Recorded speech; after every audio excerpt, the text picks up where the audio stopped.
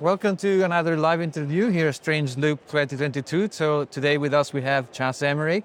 Hi Chas, how are you doing today? Very good. Nice to see you again. Cool. How was the conference so far? The conference has been great. I don't know if you know, but one of the main reasons I was here was I'm one of the co-organizers of the Papers We Love conference, which was co-located with Strange Loop. Happens on the workshop day, along with this year was like TLA Plus and a couple other things.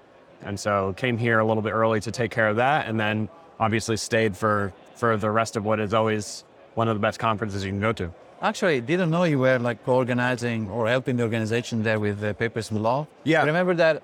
Yeah, I invited you at our London Papers We Love at some point. Right. I spoke at that, didn't I? Yes. At that loft in like South London somewhere. It was in South London, but anyway. Yeah. So I didn't know you were co-organizing it. Yeah, so I've always known, so the principal organizers like Zishan Lakhani, Darren Newton, David Ashby and company, known them for a long time, going back again into the closure sphere and related areas, sort of New York tech scene kind of thing.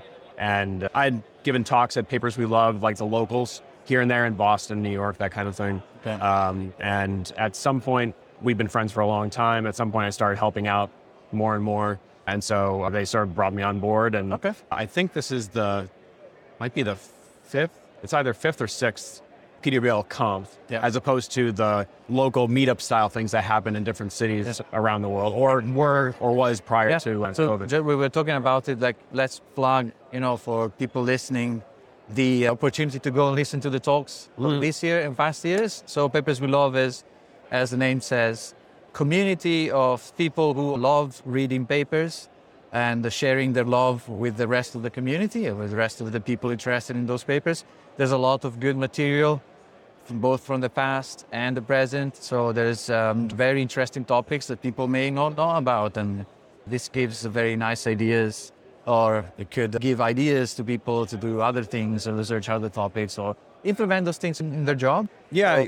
And it's a great way to, insofar as you are interested in being sort of interdisciplinary, not necessarily just focused on the things that help you in your day-to-day, stepping outside that a little bit and seeing what is happening in different research contexts, very often can inform what you do during that day-to-day in a better, more efficient way. Yeah, nice. So maybe can you give us a little bit about your general background? Oh, sure. I've been professional programmer for almost 25 years now. Some Lisp back in college, and then, Python and Java and all that. I ended up starting a couple of businesses. Some failed, some didn't, and stuck on the JVM with one of them.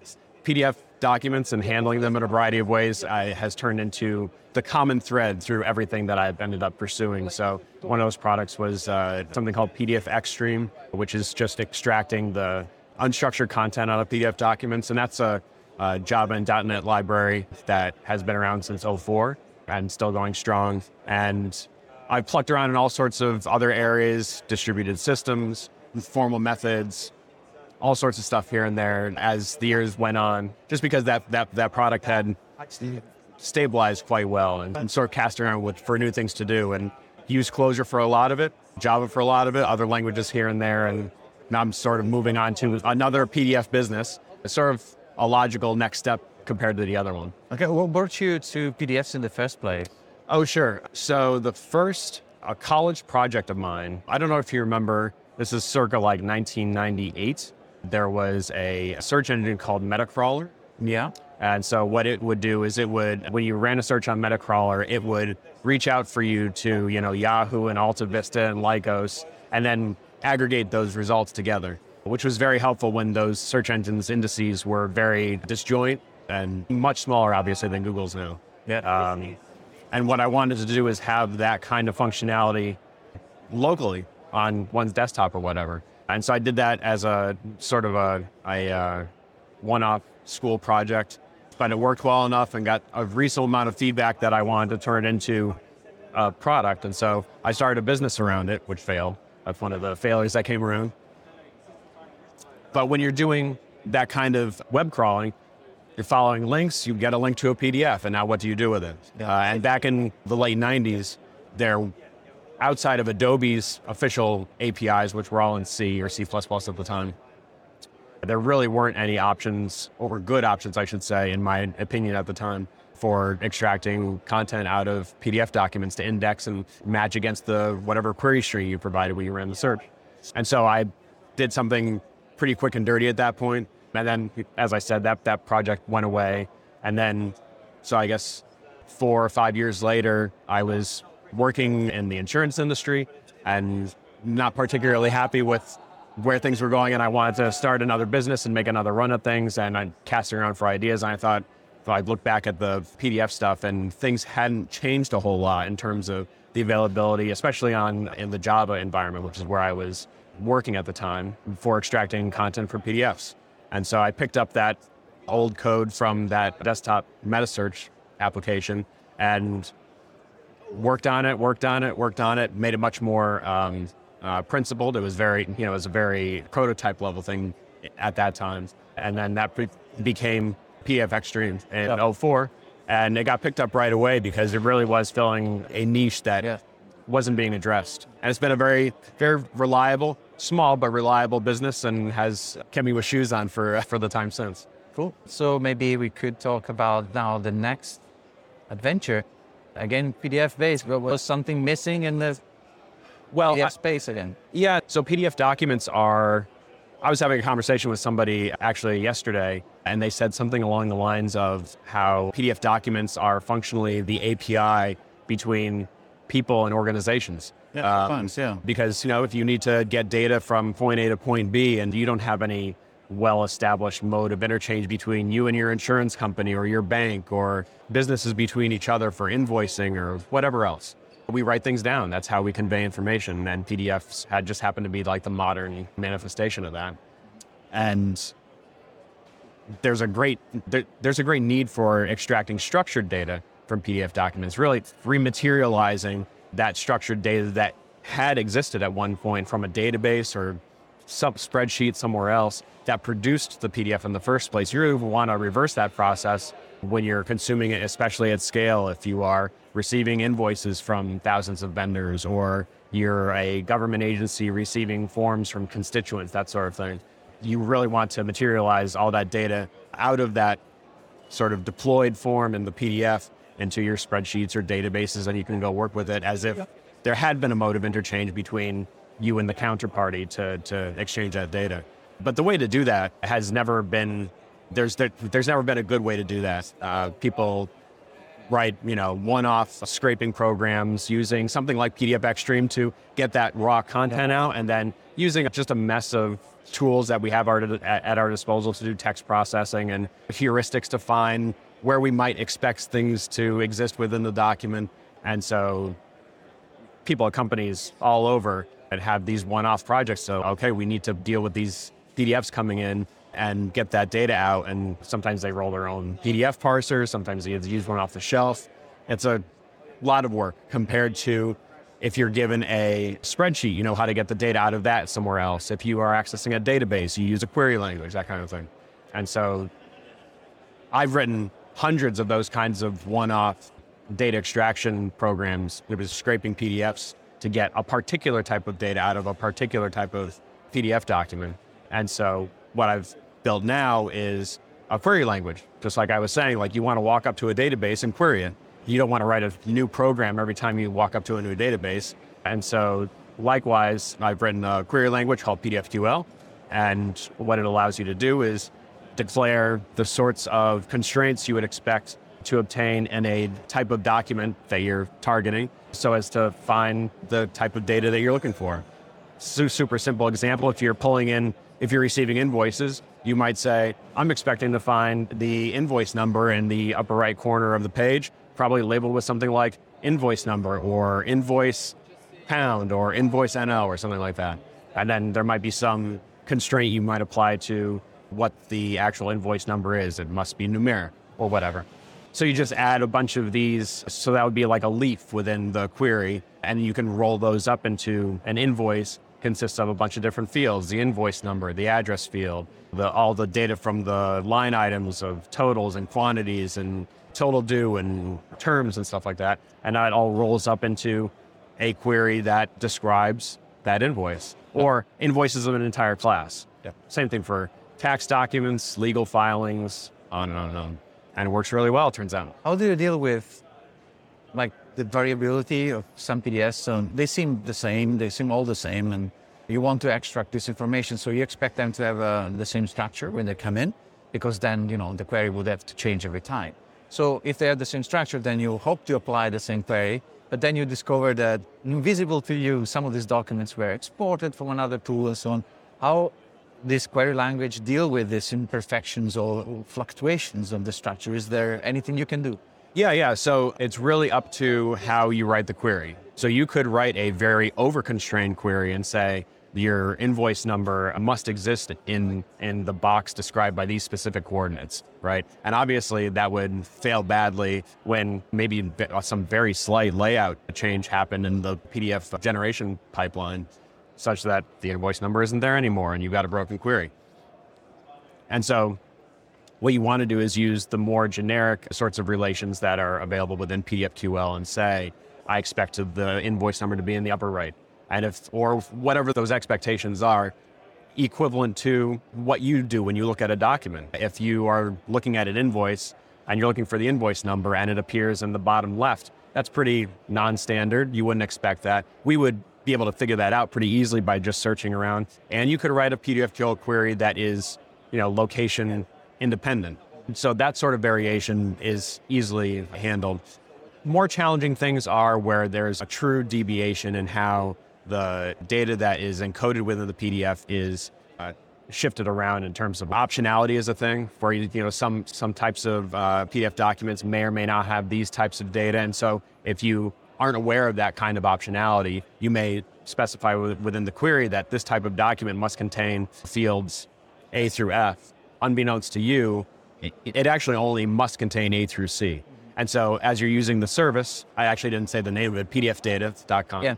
That's where PDFQL is available and all the tools and APIs are there to use it through. You'll have documents flowing through using that query, and eventually you might have a document that doesn't match your query for one reason or another, whether it was overspecified or there's been a significant formatting change or whatever. You just won't get any results out of running the query against that document. Just like you would if the criteria for a SQL query needs to change based on a shift in how the data is represented in the database. Yeah. And so that's a matter of like remediation. You need to have something in place where if we get no results out of this document, realistically, like in a finance or a healthcare setting, especially if there's automated processes that have concrete impacts, whether or not someone is being issued insurance or not, or treatment or not, or you're going to issue or approve a loan or not. You're not just going to throw things on the floor. You'll make sure that you're getting results back out of the running of these queries. And if it's not there, then you would have me mark that document as an outlier or something went wrong and handle it maybe manually immediately if like you have a timetable involved in handling it, and then go back and improve that query in the ways that it needs to be improved. Yeah. Is this like a service? You access a library? What kind of...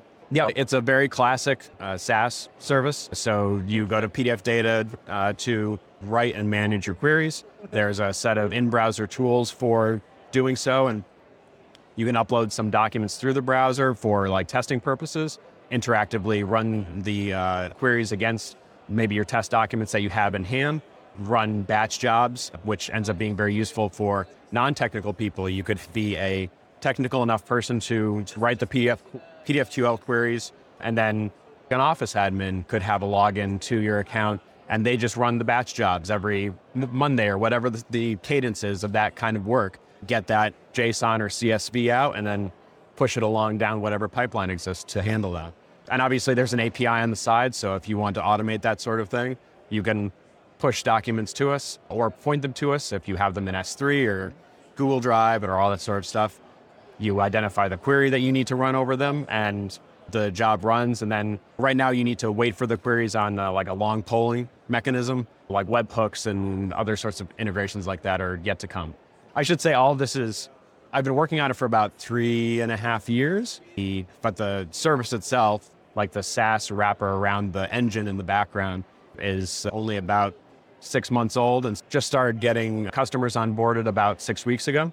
I got a handful so far, and bring people on slowly as the query language actually continues. I continue to evolve it, make some significant changes, as one does when you have a new language that's being used by real people. And so doing a lot of work with those early customers to determine where it's falling short, make those changes that need to be made, and moving on from there. I know you from the early adopter in the Clojure community. Mm-hmm. You've been like an advocate, you've been wrote a book, Clojure Programming, right? It's the title. And The now, third book from O'Reilly, yeah. yes, one of the most popular books, I believe, is still selling good. I don't think I would characterize it as good. It's old at this point.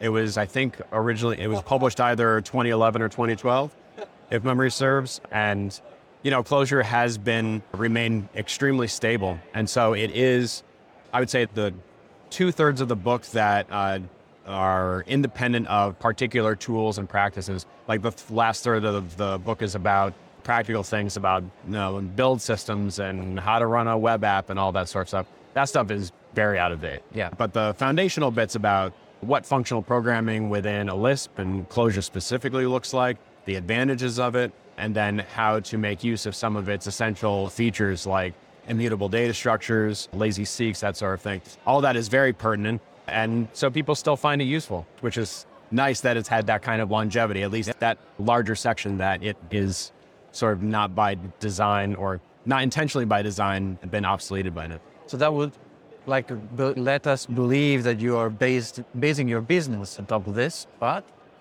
is it true? Basing PDF data and PDFQL on top of Clojure. No, so I actually did originally start prototyping PDFQL in Clojure and then in ClojureScript as well, because my original intention was to have the constraint solver in the background. There's a constraint solver that takes the query and the relations that you encode in that query and apply them to the abstract model that we maintain in the background of all the elements, characters, lines, images, etc. of the PDF.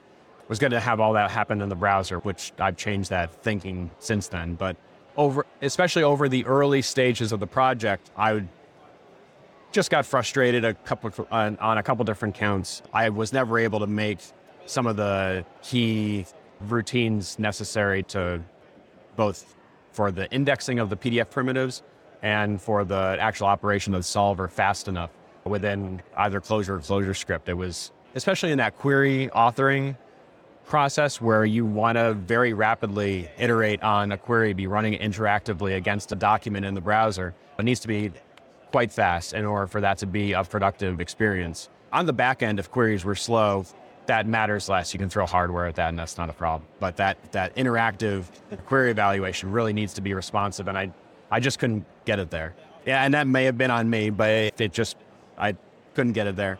And I was also having difficulty as I was, I'm sort of like a computer science dilettante. I don't have any formal training in computer science. And so when you are faced with the prospect of either using an existing solver, like I looked at Z3 or SMT, sort of put those to the side for a little while, ended up writing my own solver just for this domain. The kind of churn within the code base that happened to occur was really made much more challenging than it might have otherwise been due to the fact that I couldn't just go run a type checker and have it just drop out. Here's the punch list of the 18 places I need to go and change now that I've made the major refactoring in order for it to both build and then hopefully test out properly. And so eventually I wandered off. I had done a separate project in Haskell and enjoyed that previously, so I tried doing it in Haskell and ran into very similar runtime performance issues in Haskell. Just because that indexing of the PDF primitives really does require mutability. You want something like a transient kind of or reducer model where you're just iterating very quickly over the primitives coming out of whatever lower level library you're using to extract the primitive data, and then just banging away at the index. And then eventually it pops out immutably at the end. Couldn't get that to work out fast enough in Haskell, despite a lot of very, very capable assistance from Haskell folks. And so eventually found my way to OCaml, which I had passed over 15 years prior when OCaml was a much less welcoming environment in terms of the library ecosystem and the tooling. Found that it had improved those aspects of itself significantly. And so, yeah, I've been working in OCaml pretty much full time for 3+ years, and it's been pretty pleasant. Oh, cool. So now you have a pretty good, extensive experience in functional land, like between Haskell, Clojure, and OCaml. So, well, can you name a favorite, or is it just a matter of the use case that you have? Well, I mean, it's sort of like, it's kind of like music. Whatever song you're listening to now is hopefully the favorite, right? I mean, especially for me in my context where I do have I'm the one that's starting the company. I can make the technical decisions as I like. Yeah. I don't have someone that's making those for me. Hopefully I'm always using the thing that I find myself most productive in and happiest to work in, and whatever the domain happens to be. And so, for example, is the Clojure experience influencing the OCaml experience somehow? Or it just... You mean for me personally? Yeah, yes, for your... Yes. As I said, I don't have that formal computer science training or background. And those initial years working with Clojure back in right at the end of '07, and then from there on, it was really a masterclass for me to attend, being in the Clojure community and learning from so many of the early adopters and contributors to the language, because so many extremely talented people came through, and it exposed me to so many of these four concepts like laziness and immutable data structures and referential transit. You just walk down all the buzzwords of it. And so, yeah, my usage of OCaml is hugely influenced by my time spent in Clojure, because that was really my first. I'd used Scala here and there, but not for a particularly long time. Again, tools and ecosystem, just like OCaml at the time, were a little rough. And so Clojure was so much my home and its community, a teacher of those sorts of principles, that absent that, if I had jumped from just writing Java, as I did for my other PDF product that's written in Java, if I had jumped straight from Java to OCaml, I would have had, I think, probably a very challenging time of it. And so, yeah, I owe a lot of my positive experience now to those experiences in Clojure before. Is OCaml programming coming anytime soon? No, I mean, the Clojure programming book that I wrote along with Christoph Brand, who actually is here. Yeah, yes. We got him on. Yeah, great. Yes. So hi, Christoph, and Brian Carper. That was a sort of happy accident. I was so early on in the Clojure community. I just by dint of necessity happened to write a bunch of the very early libraries and some of the contributions to the core distribution and stuff like that, that I did have my name had a certain connection with the language. And so it made sense for me to write that book, or to me to co-write that book, I should say. But I am very much I do not have that status in the OCaml community. I am very pleased to be there and have found a lot of, again, brilliant people, just as I did in the Clojure community, that have helped me along the way. And it would be fun to do.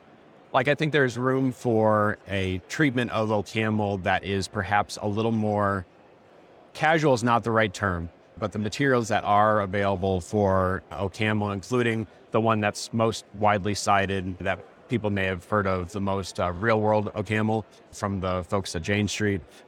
That's the friendliest one, but that's still selling short the fact that it really is steeped in much more rigorous treatment of these topics, with a lot of vocabulary that is not going to be familiar to programmer off the street, familiar with my Python or JavaScript or whatever. And so I think there might be room for a book in the OCaml space that is recasting those principles as they're found in OCaml in those terms.